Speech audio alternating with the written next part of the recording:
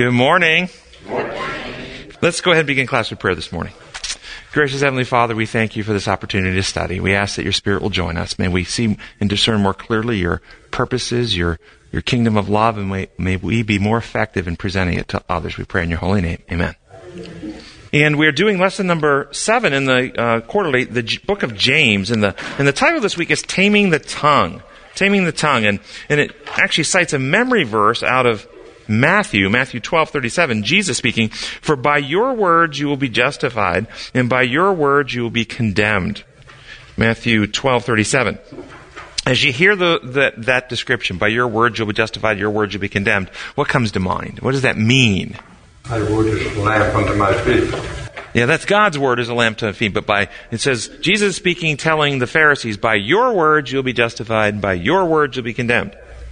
Out of the abundance of the heart the mouth speaketh. Okay, out of the abundance of the heart the mouth speaks. So it's not a matter of finding the right incantation and saying the right magic words, and if you do that in the right way, then you get saved. That's not what it's about? No. Or how about having the right words spoken over you in the right way when you're baptized? Is that what it's about?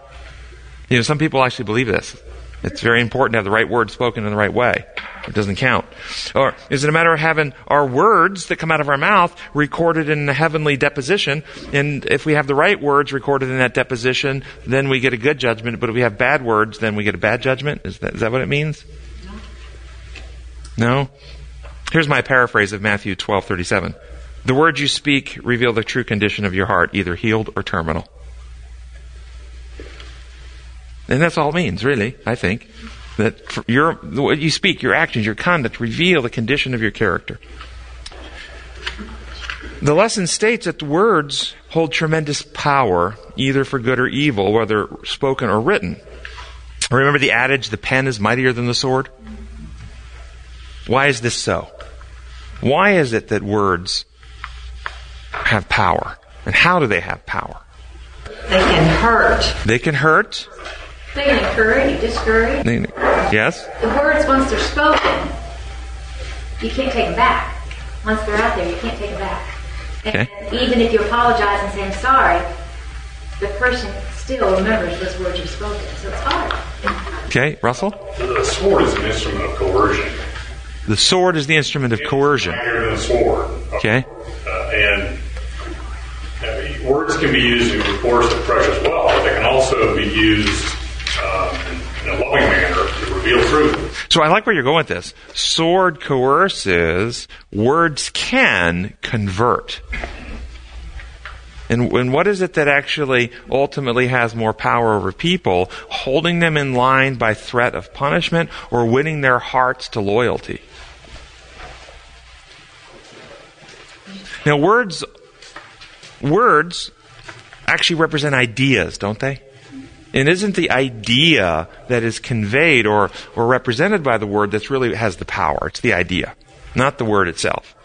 You know, this is important when you think of Bible inspiration, because some people believe the actual words of the Bible are inspired, but they're not. If the actual words were inspired, you can never do a translation into any other language. You'd have to read the Hebrew or the Greek, because it's not the same word once you translate it. It's just a translation of that word. It's a new word to communicate the idea. It's the idea that matters. That's what really matters. And ideas can become part of our minds. They can get into our thought processes. They become part of our belief systems. They become like code in a computer. That's what they do. Ideas become like code in a computer. And changing our beliefs, our views, our way of seeing the world, they can change the way we see ourselves, the way we see God, the way we relate to others. Consider for a moment how you came to speak your primary language. Not read and write. Speak your primary language. How did that come about? Was it now, is your primary language coded in your DNA? No. Could you, growing up in the home in which you grew up, use your willpower to speak a different language? Could you have avoided learning this language? Now notice, this language that you speak, which is not in your DNA, which was assimilated unavoidably. When was the last time you got up, and let's just assume your language is English, when was the last time you got up in the morning and said, today I'm going to think in English? It never happens. It's there all the time, automatically. Everything gets processed through it. When you look outside, if you're a primary English speaker, you see a tree. You don't see a Baum, German word for tree. You see a tree. Everything gets processed through this. Do you think English language is the only thing that got uploaded into your self this way? Many ideas, many beliefs, many perspectives, many viewpoints, many schemas, constructs, ways of relating got uploaded before you even had awareness to think about it. And it's still, just like English, you don't get up in the morning and say, I'm going to think this way today. I'm going to view the world through this lens today. We do it all the time. Now, as we grow older and we get awareness, we can actually contemplate and reflect. Some people learn a second or third or fourth language. They can think in different, they can actually get up in the morning and say, I'm going to think in this language today. I can't do that. I have one language.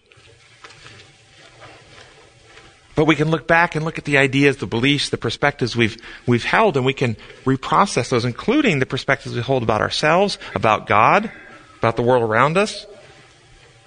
A child whose parent tells them critical words, not once, but repetitively over time. They grow up in that environment. Or the parent who maybe doesn't use critical words just gives the child the brush off. Doesn't have time. Gives them a cold shoulder. Sends a message.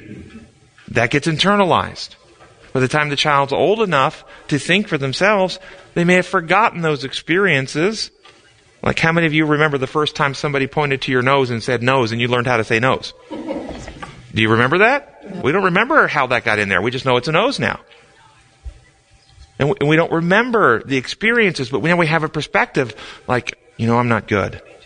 I'm a bad little girl. I'm a bad little boy. I'm not very successful. What I do isn't right.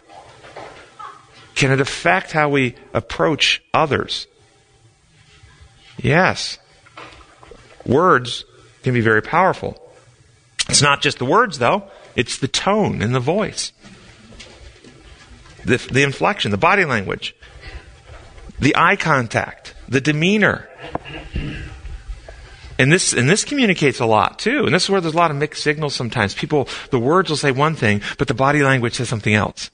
You can feel that disconnect sometimes. But you can pick up on what really is most powerful by just thinking about talking to your pet. If you talk to your pet and you say to your pet, I hate you, you're the stupidest little dog, what's that dog going to do? If you say, I love you, what's going to happen? It's going to run for the corner. See? You can pick up on what people pick up on as well. It's not just the words. It's the underlying tone and attitude that is conveyed in the nonverbal that really sets the stage for how things are perceived. In the movie My Cousin Vinny, Vinny's cousin was arrested and charged with committing a murder, which he did not commit. And in the beginning of the movie, when the sheriff's investigating him, he describes the scenario and said, you murdered those boys. And Vinny's cousin goes, I murdered those boys? Like, what? In the courtroom trial, when trial came, they called the sheriff up and they put him on the stand and they said, when you accused him of murdering those boys, what were his exact words? And he opened his nose and said, his exact words were, I murdered those boys. Now, do you see how you can actually have a gross misunderstanding when you go only with the words? This is what happens in the Bible. These are what we're missing when you read the transcripts. When you read the transcripts of Jesus saying, you are whitewashed sepulchres full of dead men's bones. You don't know the tone. You don't know the tears in his eyes. You don't know the heartbreaking grief that was conveyed there. And so some will read that and they will read into it a tone of anger, a tone of criticism, a tone of cruelty. But we don't get the tone. We just get the words.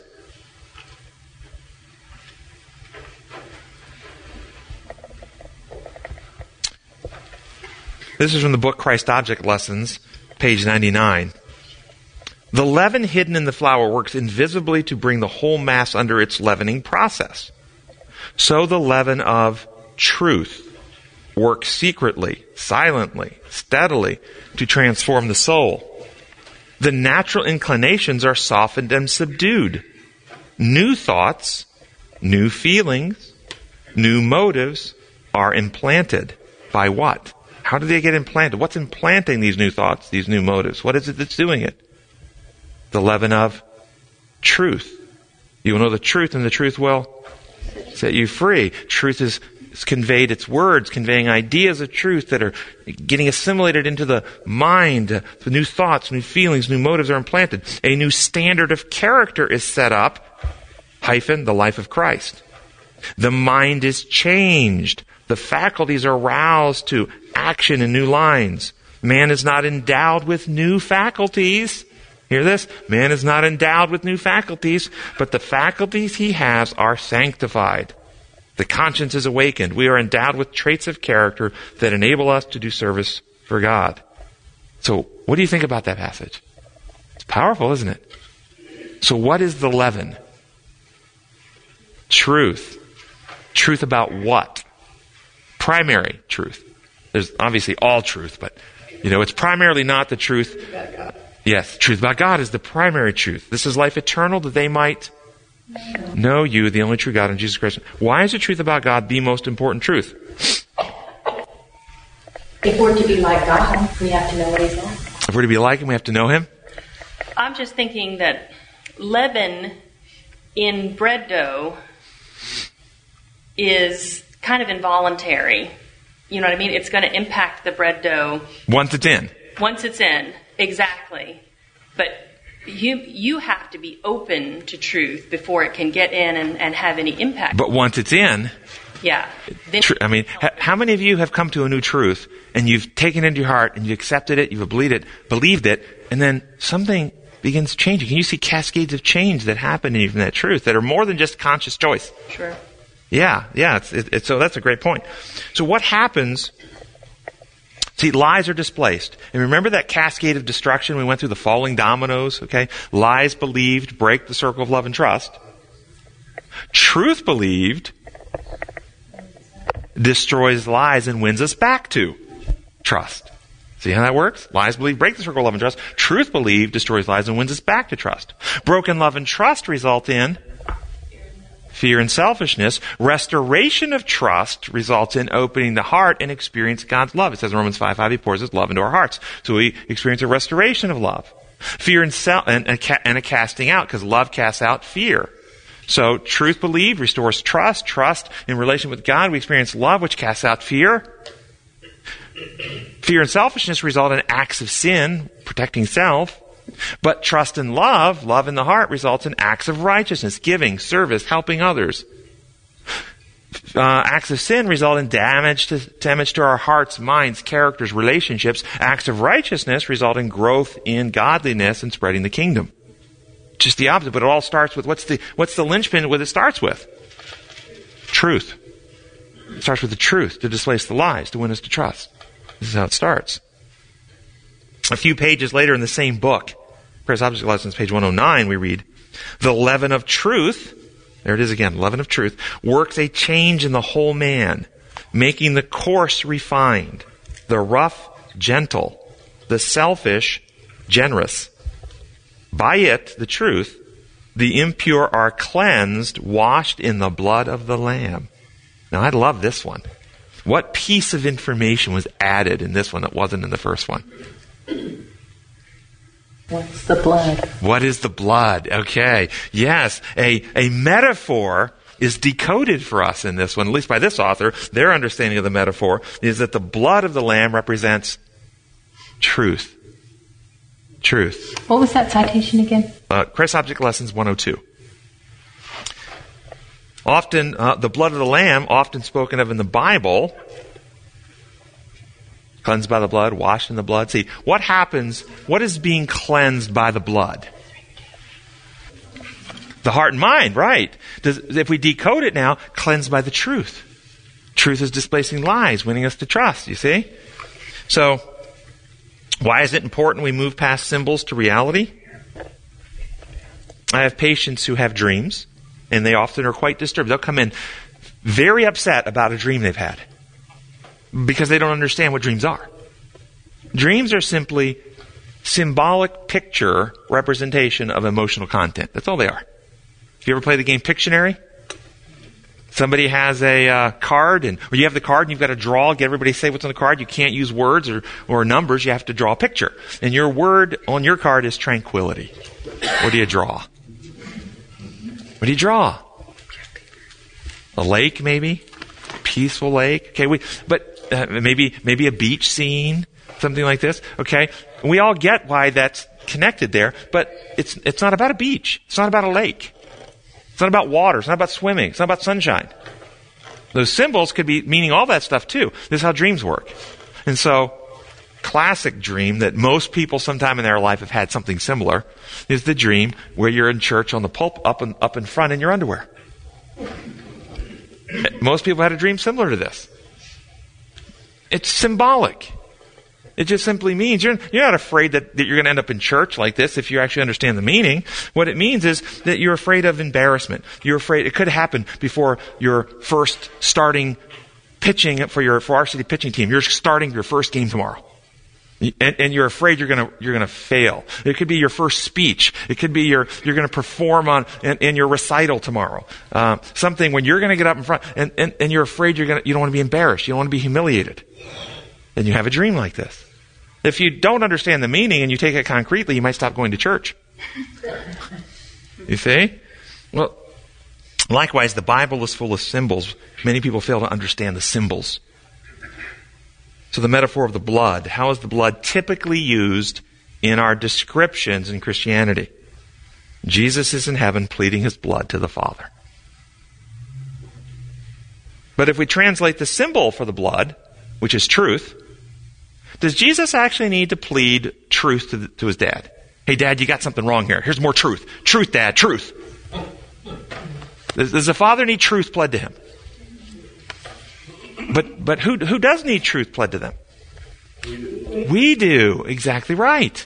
Exactly right. So when you read he's before the Father pleading his blood, yes, he is. To whom, though? Pardon? To us, yes. And the Holy Spirit, the Bible says, Jesus said to his disciples, it's good for you that I leave, because if I don't leave, the Comforter won't come. When the Comforter comes, he's not going to speak on his own. He's going to speak only what he hears. Think that through. He's going to speak only what he hears. Who's he listening to? Jesus. He's Jesus' representative on earth. And so when Jesus is before the Father pleading, he's pleading via the Holy Spirit to your heart and mind. Holy Spirit takes those pleas and brings them to your heart. My blood, I died for you. I love you. Here's the truth of who my Father is. Here's the truth of how my kingdom's work. Won't you let me heal you? Won't you let me save you? It's Jesus pleading to us who are in darkness of distortion and lies. Now, why might an apologist for the Lord, that's somebody who's speaking to try to make the Lord look good, present the idea that Jesus is pleading to his Father? Why might someone do that if it isn't for that Father's need? If the Father doesn't need more truth presented to him, why might one present Jesus in such a way, pleading his blood to the Father? Who would need that view? Our behalf. Yes! That would be for people who have such a corroded view of God that they see him in such horrible views that they need something to take their fear away enough that they feel safe enough to actually get to know him a little bit. And as they get to know him a little bit, then they'll come to know him more. And as they come to know him more, they'll realize, hey, you know what? John 16:26. Jesus speaking. I will not pray the Father for you, because the Father loves you himself. But there are some people that are so terrified, they need this sometimes. You'll get pictures of this type of speaking where God can be actually misrepresented in a certain way by his own spokespersons for the need of a person whose mind is so dark. Ahab, wanting to go to war with Ramoth-Gilead, asked Jehoshaphat to team up with him and go to war. And Jehoshaphat asked for a prophet of the Lord. Rahab says, I hate the prophets of the Lord. They never say anything good. But they actually got one, which was Micaiah. And Micaiah comes in, and long story short, says, the Lord called a meeting of his angels in heaven and said, how can we trick Ahab to going to his death against Ramoth-Gilead? And one spirit said this, another said that, and finally one said, I know, I'll be a lying spirit in the mouth of his prophets. And the Lord said, go and do it. I'm quoting scripture to you. Now, do we actually believe that the Lord sends spirits to lie and deceive and to trick people? Then why is it presented like this? Because who does Ahab worship? He's worshiping Baal. Baal. His view of God is an authoritarian dictator God. His view of God is the power over God. He's at that very primitive level 1, 2 of moral development, where God establishes his authority by the exertion of power over other gods. And so the God Yahweh is saying through the prophet, hey, I'm the one who did that to try to trick you. So the reality is you're going to die if you go out there. So it's a message to Ahab basically saying, hey, don't go to war. You're going to die. He's trying to save him in a language that could get through to Ahab. That's all it was. But some people look at that and they don't see God of grace willing to step down and stoop and speak a language that a darkened king the mind of a darkened king could understand. But when you think about the book of Job, God has allowed evil to work in this world. And that's what's happening in that story. Yep. God is allowing evil to play out, not so we'll hate God, but so that we'll hate sin. That's right. He wants us to see what sin is like. Exactly. What is it like to be out of harmony from God's design? If God protects us from the effects of evil, which is what we all want, God, protect me from the effects of evil, then we won't really understand. That's correct. Why does a child learn not to touch the hot stove? Only because mommy says not to do it? Because they ultimately did, didn't they? And mommy didn't spray numbing medicine on their hand before they touched the hot stove. If mommy would have sprayed numbing medicine on first, they might not have learned as quickly, right? And so every one of us in eternity, we're going to hate sin. We'll never want it again. So this idea of blood, one misunderstanding is that Jesus is pleading his blood to his Father. There's no need. By the way, blood can also represent, as far as from Scripture, the life. So in this case, it's truth and the perfect life or the perfect character of Christ. And I think Christ meant both of these when he said, unless you eat my flesh and drink my blood, you have no part with me. The blood representing the truth, which wins us to trust, and the flesh representing his character, his life that he's developed for us that we internalize. So it's no longer I that live, but Christ lives in me. Did the Father need either one of those? Did the Father need the truth to win him to trust? Did the Father need a new character developed by Christ? No, but we need both. It's for us that this is done. But another way, the blood of Jesus is taken into the sanctuary in heaven in order to remove the record of sin from the heavenly ledgers. This is the way it's classically taught. The blood, erasing the record of sin. It may not be heavenly sanctuary, it might just be in the record book. Some people say, well, the blood of Christ is applied to my record in heaven and it cleanses my record of sin. Tell me what's right or wrong about that idea. There's not a changed heart. There's not a changed heart. Yeah. Well, blood is life. Blood is life. And when Jesus bled out, life left him. Life left him. So, and his blood was that was symbolic. So what do you say to the people who say, no, you've got it backwards, Joe? Blood's not life. Blood is the death penalty paid. That blood symbolizes the penalty, the death of Jesus that paid the payment for you. And that payment, that blood is applied. Your payment is now being applied to your account in heaven. What do you say to that? Am I the only one that's ever heard this presented this way? Or has anybody else heard it presented this way? What do you say to them? Payment to who? Payment to who? Good. Excellent. That's a great thing to say first off. Payment to who? And the classic answer, if you actually push that, they'll go, well, I don't know, but we just take it on faith. I had this conversation with hundreds of people and theologians who hold this view that payment is being made. Ultimately, if you press them, and I actually had one very famous theologian that you guys would recognize. I'm going to mention a name. That said, nope, it's not to God. He doesn't pay it to God. I said, what does he pay it to? The person said, the law. And I said, but isn't the law a transcript of God's character? Yes. Then who's he paying it to? I mean, do the dots, connect the dots. It's not a big leap. The law is an expression of the character of God, right? What about payment to sin? Paying to sin. See, this is like Aslan giving his life to the White Witch to have the son of Adam released, right? This was actually a theory that some put forward too, that he pays it to Satan or pays it to sin. Well, sometimes they use the word ransom. Ransom. So let's reason our way through that. Let's reason our way through that. Because the Bible uses the term a ransom. A ransom, give my life a ransom for many. Jesus said this. What is the function of a ransom? What does it actually do?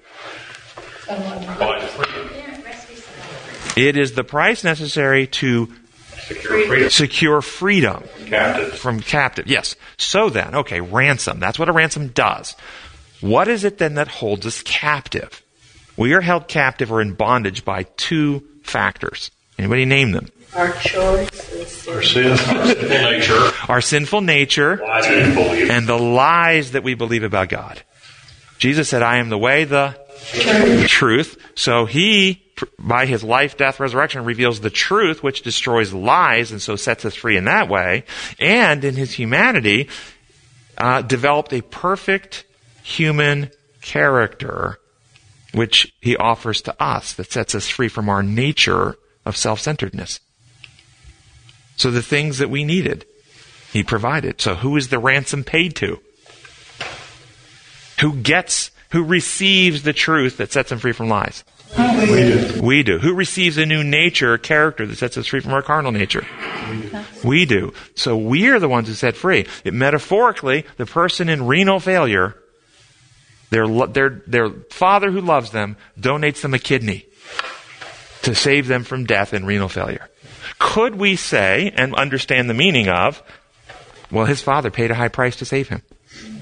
We could say that, couldn't we? Does that mean it's a legal price? That it's a price he had to pay to the administrators so they'd be willing to pardon him from his renal failure? No. It was the price necessary by his condition to remedy what was defective in him to restore him to life.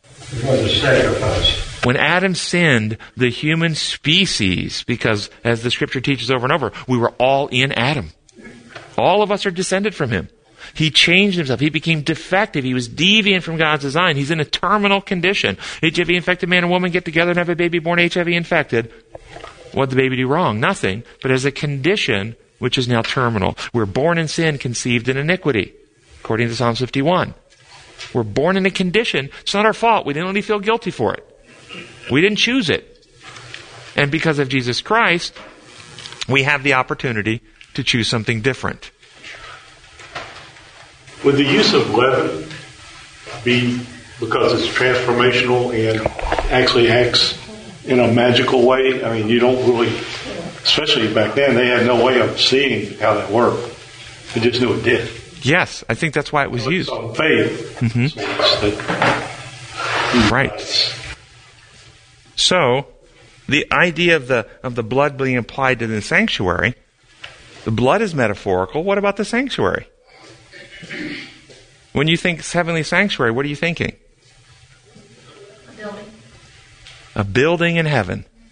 So this is what's often represented. We have a building in heaven, and Jesus is in heaven in a smoke-filled room, squeezing his hands and pouring out drops of blood. Is that what we think's going on? What's the sanctuary a symbol of? God with us. Our hearts is the temple. I will make a sanctuary that I might dwell among you. Representing us. Jesus said, I will destroy this temple, and in 3 days I will raise it up again. The body. Know ye not that... let me read some scriptures. This is 1 Corinthians 3, 9, 16, and 17. For we are God's fellow workers. You are God's field, God's building. You are God's building. Don't you know that you yourselves, the church, are God's temple, and that God's Spirit lives in you? If anyone destroys God's temple, God will destroy him, for God's temple is sacred, and you are that temple. Or 1 Peter 2, 4, and 5. As you come to him, the living stone, rejected by men, but chosen by God and precious to him, you also, like living stones, are being built into a spiritual house, to be a holy priesthood, offering spiritual sacrifices accepted to God. Or Ephesians 2, 19 through 22. Consequently, you are no longer foreigners and aliens, but fellow citizens with God's people and members of God's house. built on the foundation of the apostles and prophets, with Christ Jesus himself as the chief cornerstone. In him the whole building is joined together and rises to become a holy temple in the Lord. And in him you too are being built together to become a dwelling in which God lives by his Spirit. Do we, when we think of the heavenly sanctuary, think of a building built out of pearls and gold and bricks and mortars of a heavenly substance, of an inanimate material? Does God want to dwell in a building of an inanimate material? Where does he want to dwell? Yes. So the sanctuary, where the blood is applied, the cleansing of the sanctuary, is really what? Our hearts. That's our minds. Pardon? Our minds. Our minds. So let me read to you. This is one of the founders of the Seventh-day Adventist Church. This was written in Manuscript Releases, Volume 2. It was written in, it doesn't have a date. Volume 2, 97, page 97. See what you think of this. Your faculties are separate and distinct, yet each is dependent for its success upon the other. So each day God works with his building, stroke upon stroke, to perfect the structure, which thus grows into a holy temple for the Lord. One stone mislaid affects the whole building. The figure represents human character, which is to be wrought upon point by point. There is not to be flaw in it, for it is the Lord's building. No, the Lord's, who's doing the building? The Lord is doing the building. This is not a works-based system to put fear that you have to do all this stuff. This is a process of allowing the Lord to work in you. It is the Lord who works in you to will and do according to his good pleasure. Every stone must be perfectly laid that it may endure the pressure placed upon it. God warns you and every worker to take heed how you build, so that your building may bear the test of storm and tempest, because it is riveted to the eternal rock. So how do you build? How do you build? Are you just a completely passive participant, or do you have an active role to play? How do you build? Prayer, study, And live. the choices you make in life. By yourself, on your own, in your own strength? Receive the truth. Notice what it says. The tempest, because it is riveted to the eternal rock. One of the most key elements to building a temple for the Lord is connecting yourself to the Lord. Staying, and so there is a work, if you want to call it a work, to do in connecting your heart to the Lord, isn't there? Opening your heart, spending time with him, pouring yourself out to him, trusting him. An act of trust is a choice, isn't it? But what is the temple in heaven? I'm going to keep reading. Okay. Take heed how you build. Every hour may be spent in placing the stone on the sure foundation, ready for the day of test and revelation, when we shall be seen just as we are. This warning God presents to me as essential in your case. You're speaking to your person. He loves you with a love that is immeasurable. He loves your brethren in the faith, and he works with them to the same end that he works with you. His church upon the earth is to assume divine proportions before the world. As a temple composed of living stones, every stone emitting light. I love that, every stone emitting light. So it's not just this brick and mortar stuff. It's a stone that's actually shining light out. This is a really cool vision. This building is to be a light to the world, a city on a hill which cannot be hid. It is composed of stones laid close together, stones fitting to stone, making a solid building. All the stones are not of the same form or shape. Some are large, some are small, but each has its own crevice to fill. And the value of each stone is determined by the light it reflects to the world. Not by the size, by the light. What's that mean by the light it reflects to the world? What is it talking about? The light of what? And the truth primarily of what? God's character, methods, that's right. This is God's plan. And he would have all who profess to believe his word fill their respective places in the great grand work for this time. Every mental and physical power is to be cultivated, for all the powers are essential to make the church a building which will represent the wisdom and character of the great designer. What is to be the building? The church. The church. Does that mean a denomination? Is that what it means, a denomination? No. We are to cultivate the talents given to us. They are his gifts and are to be used in their right relation to each other so as to make a perfect whole. God gives the talents, the powers of the mind. Man makes the character. What do you think about that?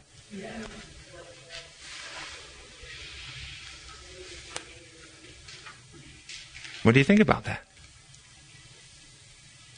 How does man make the character? By how you live, by the choices you make. And it comes down to the primary issue is not one of working to be good, working to be good, working to be good, working to be good. It's one of working to distrust yourself and trust God.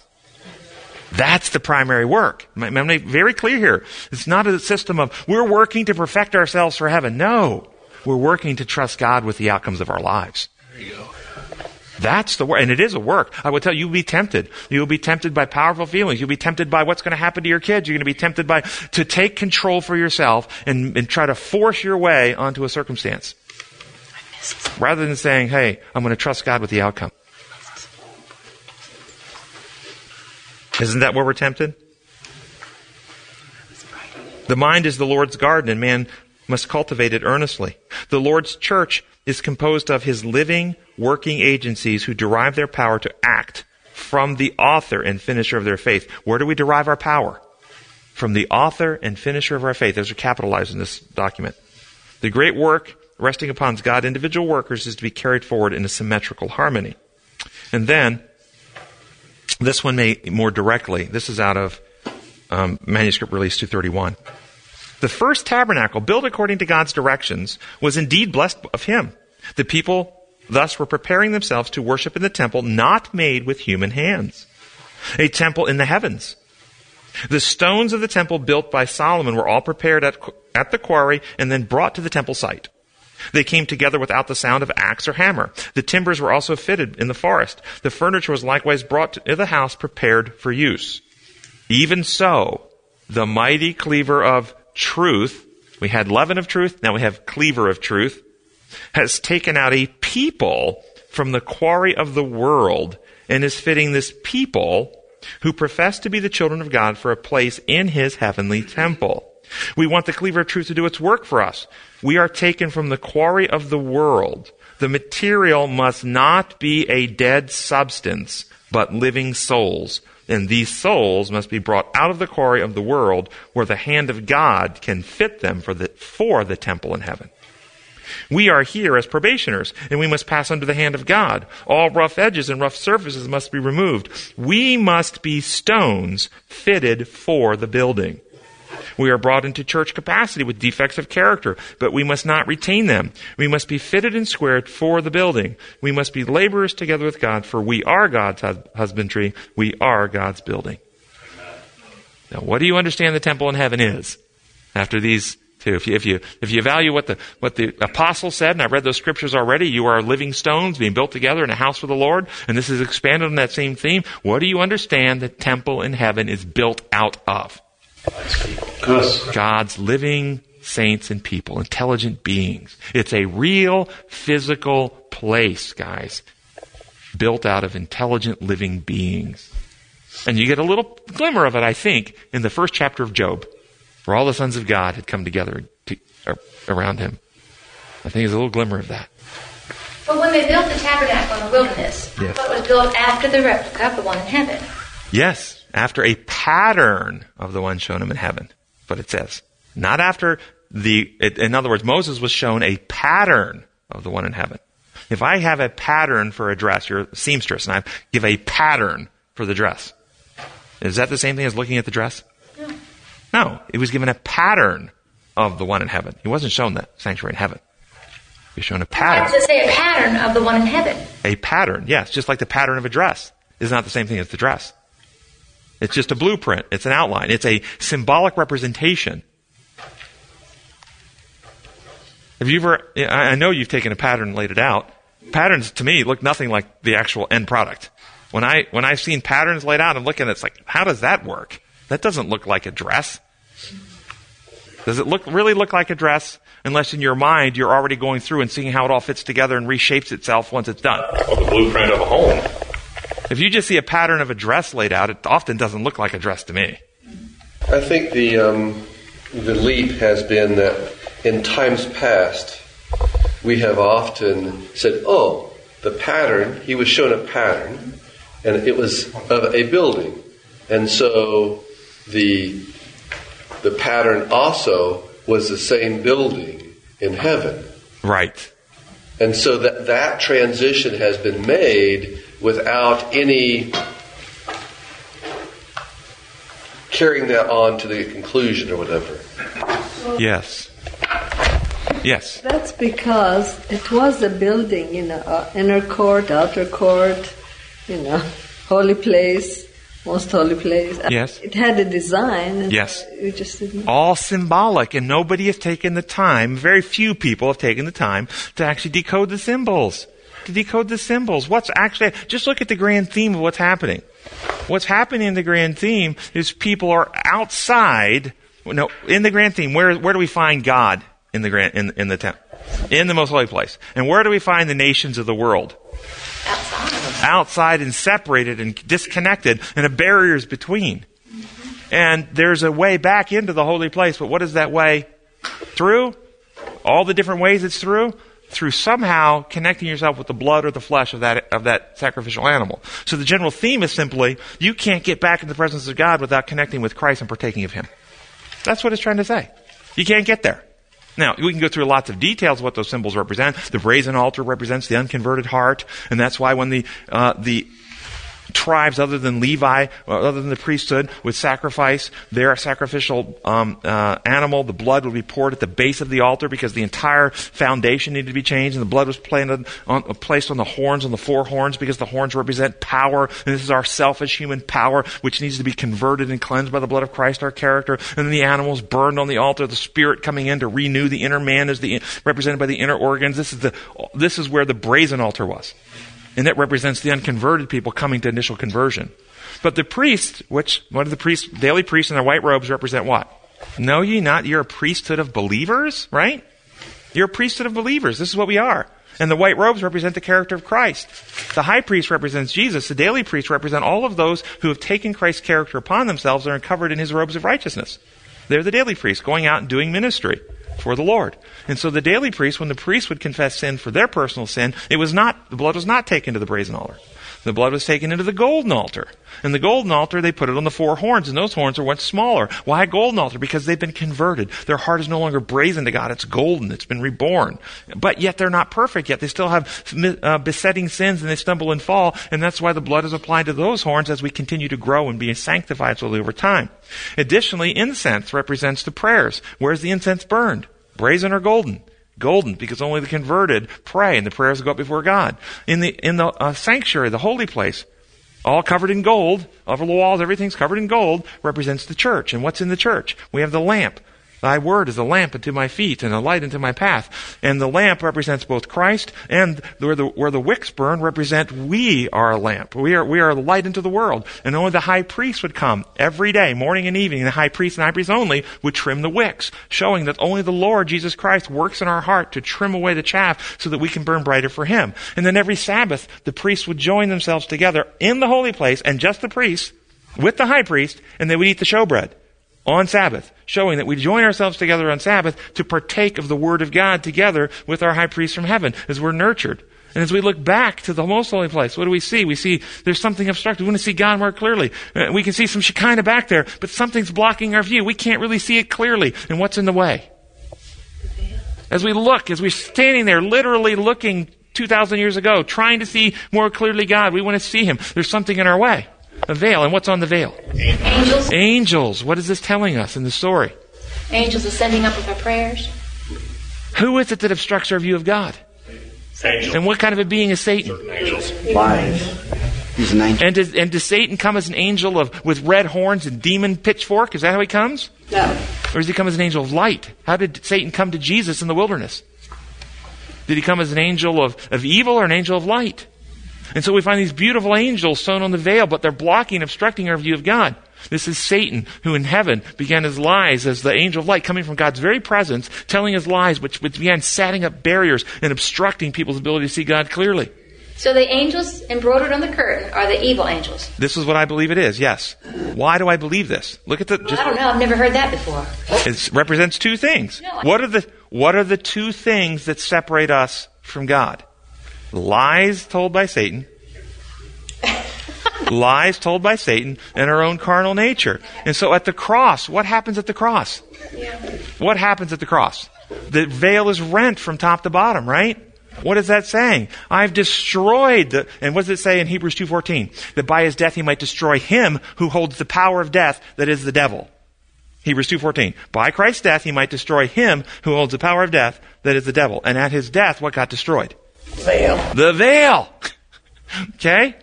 That's what got destroyed, because that's what separates us.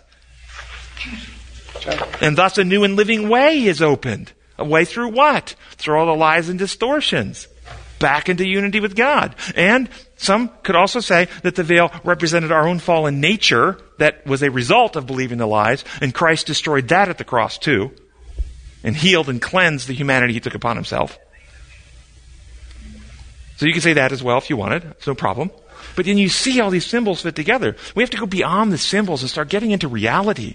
God wants a people that when he comes, we'll be able to look at him face to face. He said, we shall see him face to face, for we shall be like him.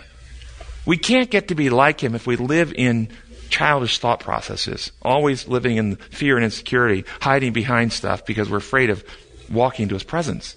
And what you need to do is make a DVD of this. I've already done it. Wait a minute, in slow motion, and go through it just like you did. There's too many people that really are messed up on this. I'm serious. Would you guys like should we do a seminar and a DVD on the sanctuary and its symbols? Didn't we spend an entire quarter on the sanctuary? We did. And there's multiple lessons I went through with notes that has it all outlined step by step. One condensed, like not a 13-week series, a thing that makes it condensed and plain. Like a lesson study. Yeah, okay.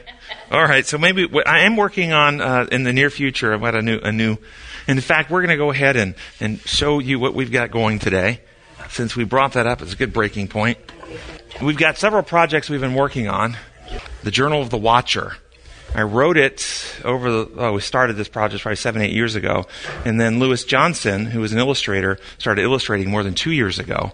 And it's been a long labor of love to get this going. Let me tell you a little about it. And this is an electronic ebook, illustrated. Every page is available. Every page is an illustration, and it's available in either one of your app stores. The Google Droid version has been available since October 1. The iOS Apple version is coming out tonight, tomorrow, the next day. It'll be available any moment. The Journal of the Watcher. Written by Timothy R. Jennings. Illustrated by Lewis Johnson. Read by Kevin Barbary. Published by Come and Reason Ministries in conjunction with Linux Publishing.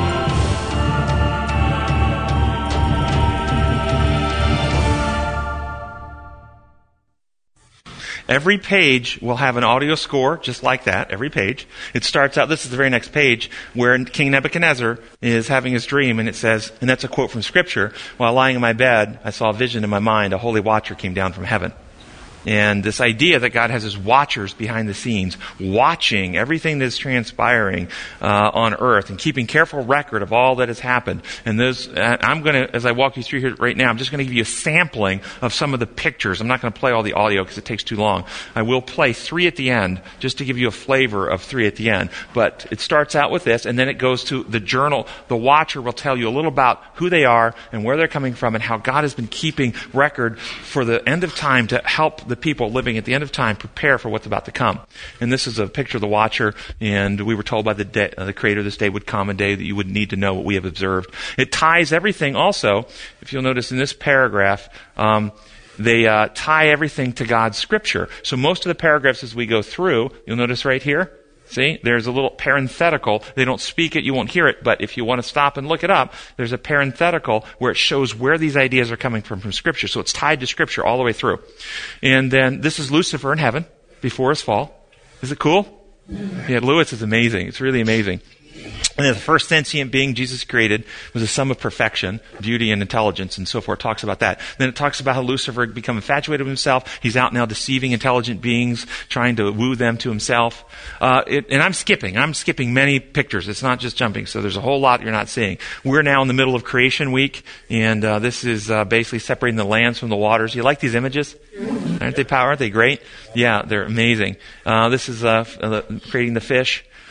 This is the temptation of Eve, and the serpent. You notice in the background how the serpent has wings here, okay? Because he's made to crawl on his belly later. And did God really say, "The day you eat, you will die"? And it goes through all this, but it tells it from our perspective. This whole story is told through the lens of the law of love, and how everything was built to operate in the law of love, and how everything in the Old Testament, all the stories are really stories about God's trustworthiness, whether you can trust God or whether or Satan is misrepresenting God. That's what it comes out over and over. This is Lucifer, or Satan now, leading people into violence, and violence all the time. Genesis chapter 6.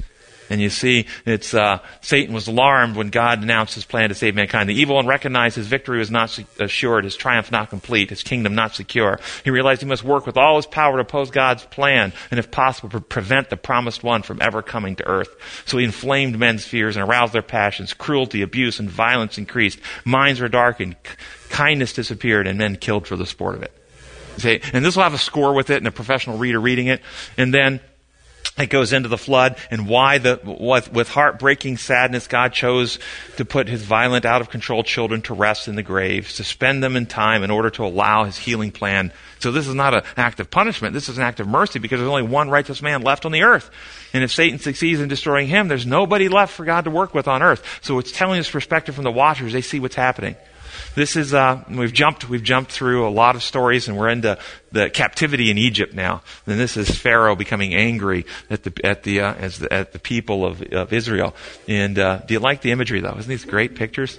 And there's going to be a whole bunch on the sanctuary, and you'll see inside the sanctuary. This is now when they've gone into rebellion against God, and they're offering their children to Molech. See this little baby? Here's Molech. And this is what was happening here, and how Satan recognized the danger of the lessons of the sanctuary service if they should be understood. He immediately introduced distortions in the mind of God's helpers on earth. He seduced them with heathen practices and further twisted their concept of God. And you'll see that all these stories are really back and forth. Is God the kind of being Jesus revealed, or is God some sadistic being you got to appease with animal and baby sacrifices, you see? And this is the conflict going back and forth.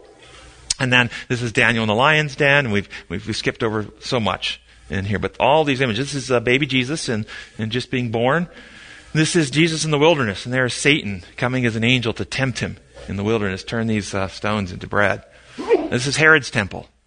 And all the way through, we have this progression. This is Jesus with the woman at the well, and you've got that whole story and that conversation going on. This is Jesus healing the sick and the lame. This is the woman caught in adultery, and telling a story there. And this is now Jesus after Gethsemane, or at Gethsemane, where he's fallen down. He's fatigued. We've already gone through a whole bunch of images and storyline, and an angel came from heaven to strengthen him. Do you like these pictures? Yeah. Yeah. This is now, they're coming to arrest Jesus. Satan panicked. His hatred of Christ knew no end. He couldn't get Jesus to act on selfish human emotion. Then he would bring coercive pressure to bear, and so forth. And Judas, one of his helpers, came and betrayed him. This is him with Pilate. Here is your king. When Pilate heard this, he became fearful of his own position, and so forth. So this is at the cross. Love and selfishness meet face to face at the cross. This is the guards guarding the tomb. This is after his resurrection. We've got a resurrection scene and so forth, but this is after the resurrection, putting your hand, Thomas, doubting Thomas. This is now post all that. This is the Dark Ages. This is now how the church is being corrupted in the Dark Ages, using coercive power and false ideas of God come. And we go and talk about how evolutionary theory comes in, quoting from Peter and so forth. And then this is the new heaven and the new earth, and all things are made new. So we take all the way from the before sin began, its origins in heaven, the creation and purpose of earth, the war playing out on earth, all the way to the end of time and the second coming of Christ, and things made new again. And now the next 3 slides, let me set the stage. The next 3 slides will be that place in the Old Testament, and you're going to hear the audio for the next 3. The place in the Old Testament where God comes to Sinai after the golden calf, threatening to wipe out the people and sounding angry, and Moses pleads with him.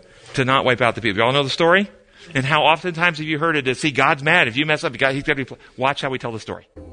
But before Jesus could implement the little theater to teach his healing plan, a crisis broke out in heaven. Satan stirred up more doubts amongst the celestial beings. He alleged that God's ways don't work. He pointed the angels toward the events just transpired in Egypt and said, "Look at those people. They are beyond healing. Even after signs, wonders, and miraculous delivery from Egypt, they prefer a golden calf. They don't want God, and they can't be restored to God's ways. God is misleading you." So God, knowing the heart of his friend Moses, knowing exactly how Moses would respond, turned to the angels in heaven and said, "Watch this. If you doubt my plan to heal humanity, if you fear they are beyond regenerating in love, then watch Moses. And don't forget what you are about to see is the condition of a man who, 40 years ago, murdered an overseer. But watch what happens now." And we watchers, along with the cherubim and seraphim, were riveted. We watched as Jesus, sounding angry with the people, went to Moses. He made it appear he was going to wipe out the Hebrews, and he even offered to make a great nation from Moses' descendants. And what did Moses do? Amazingly, rather than accepting exaltation for himself, Moses revealed that selfishness had been replaced with God's selfless love. He immediately argued for God's reputation and offered his life to save the people. Jesus turned to the angels and smiled. "Trust me, my methods work. Every human who trusts in me will be fully restored back to my design of love." So this is now available. The Google version is right away. The iOS version today, tonight, tomorrow, something like that will be available. But how you can help us, and this week I had a lady that got the Google version a couple of weeks ago. She came to my office and she downloaded it onto the smart tablets that our kids have. And she said to me, "Oh my goodness, I can't believe it. Every day my kids come home and the only thing they want to do is they want to watch that story. They go right to their pads. They don't want to play on their video games anymore. They want to watch the story and they just play it over and over." And she said, "And I've been watching it. And this Bible finally makes sense to me. I've learned so much from it." So these are things you can do to help us if you'd like. Help spread this. We're hopeful that this will be a very non-threatening way to help people see the beauty of who God really is. And so, one other thing, I forgot to say this. We've also made these postcards up that you can take and hand to people. We'll tell them a little picture and a little about it on the back. And we've got a bunch of them up here, and they're in packs of 100, and you can take partial pack, whole pack, whatever. And if you're online and you want this to share in your church, just email us an address, and we will ship you out a pack or two. If you want 2 packs, let us know. We'll ship these out to you for no cost, and you can share these and pass those around. So come up and get some of these as you leave today and share around. How long is this book? There's over 200 pages. I didn't time it out exactly, but I think it's about 2.5 hours to watch it straight through. Wow. Mm-hmm. Yes, in the back. Sam asked, what about those of us who do not have a tablet? Any smart device. It has to be an iOS or a Droid device. So it could be a phone or a tablet, either one. If you have a smartphone or a tablet. But that's the only 2 platforms. And it's not in the bookstores. It's in the app stores. It has its own app. Because these are highly image intensive, and to make it really quality, we had to make their own apps for each one. Will the app be downloaded on the computer? It cannot be watched on the computer at this time because it would have to have an actual different formatting in order to do that. So you have to have a smart device to watch this. And we've decided to price this at $1.99. All right, so let's go ahead and close with prayer. Gracious Heavenly Father, we thank you so much for all that you've done for us. We love how beautiful you are, and we know that we have often had misunderstandings, and there's a battle waging in this world for the truth about you. We ask that you will bless us in the endeavors that we've put forth, that we can be effective in sharing this message with you, and you can come soon. We pray in your holy name. Amen.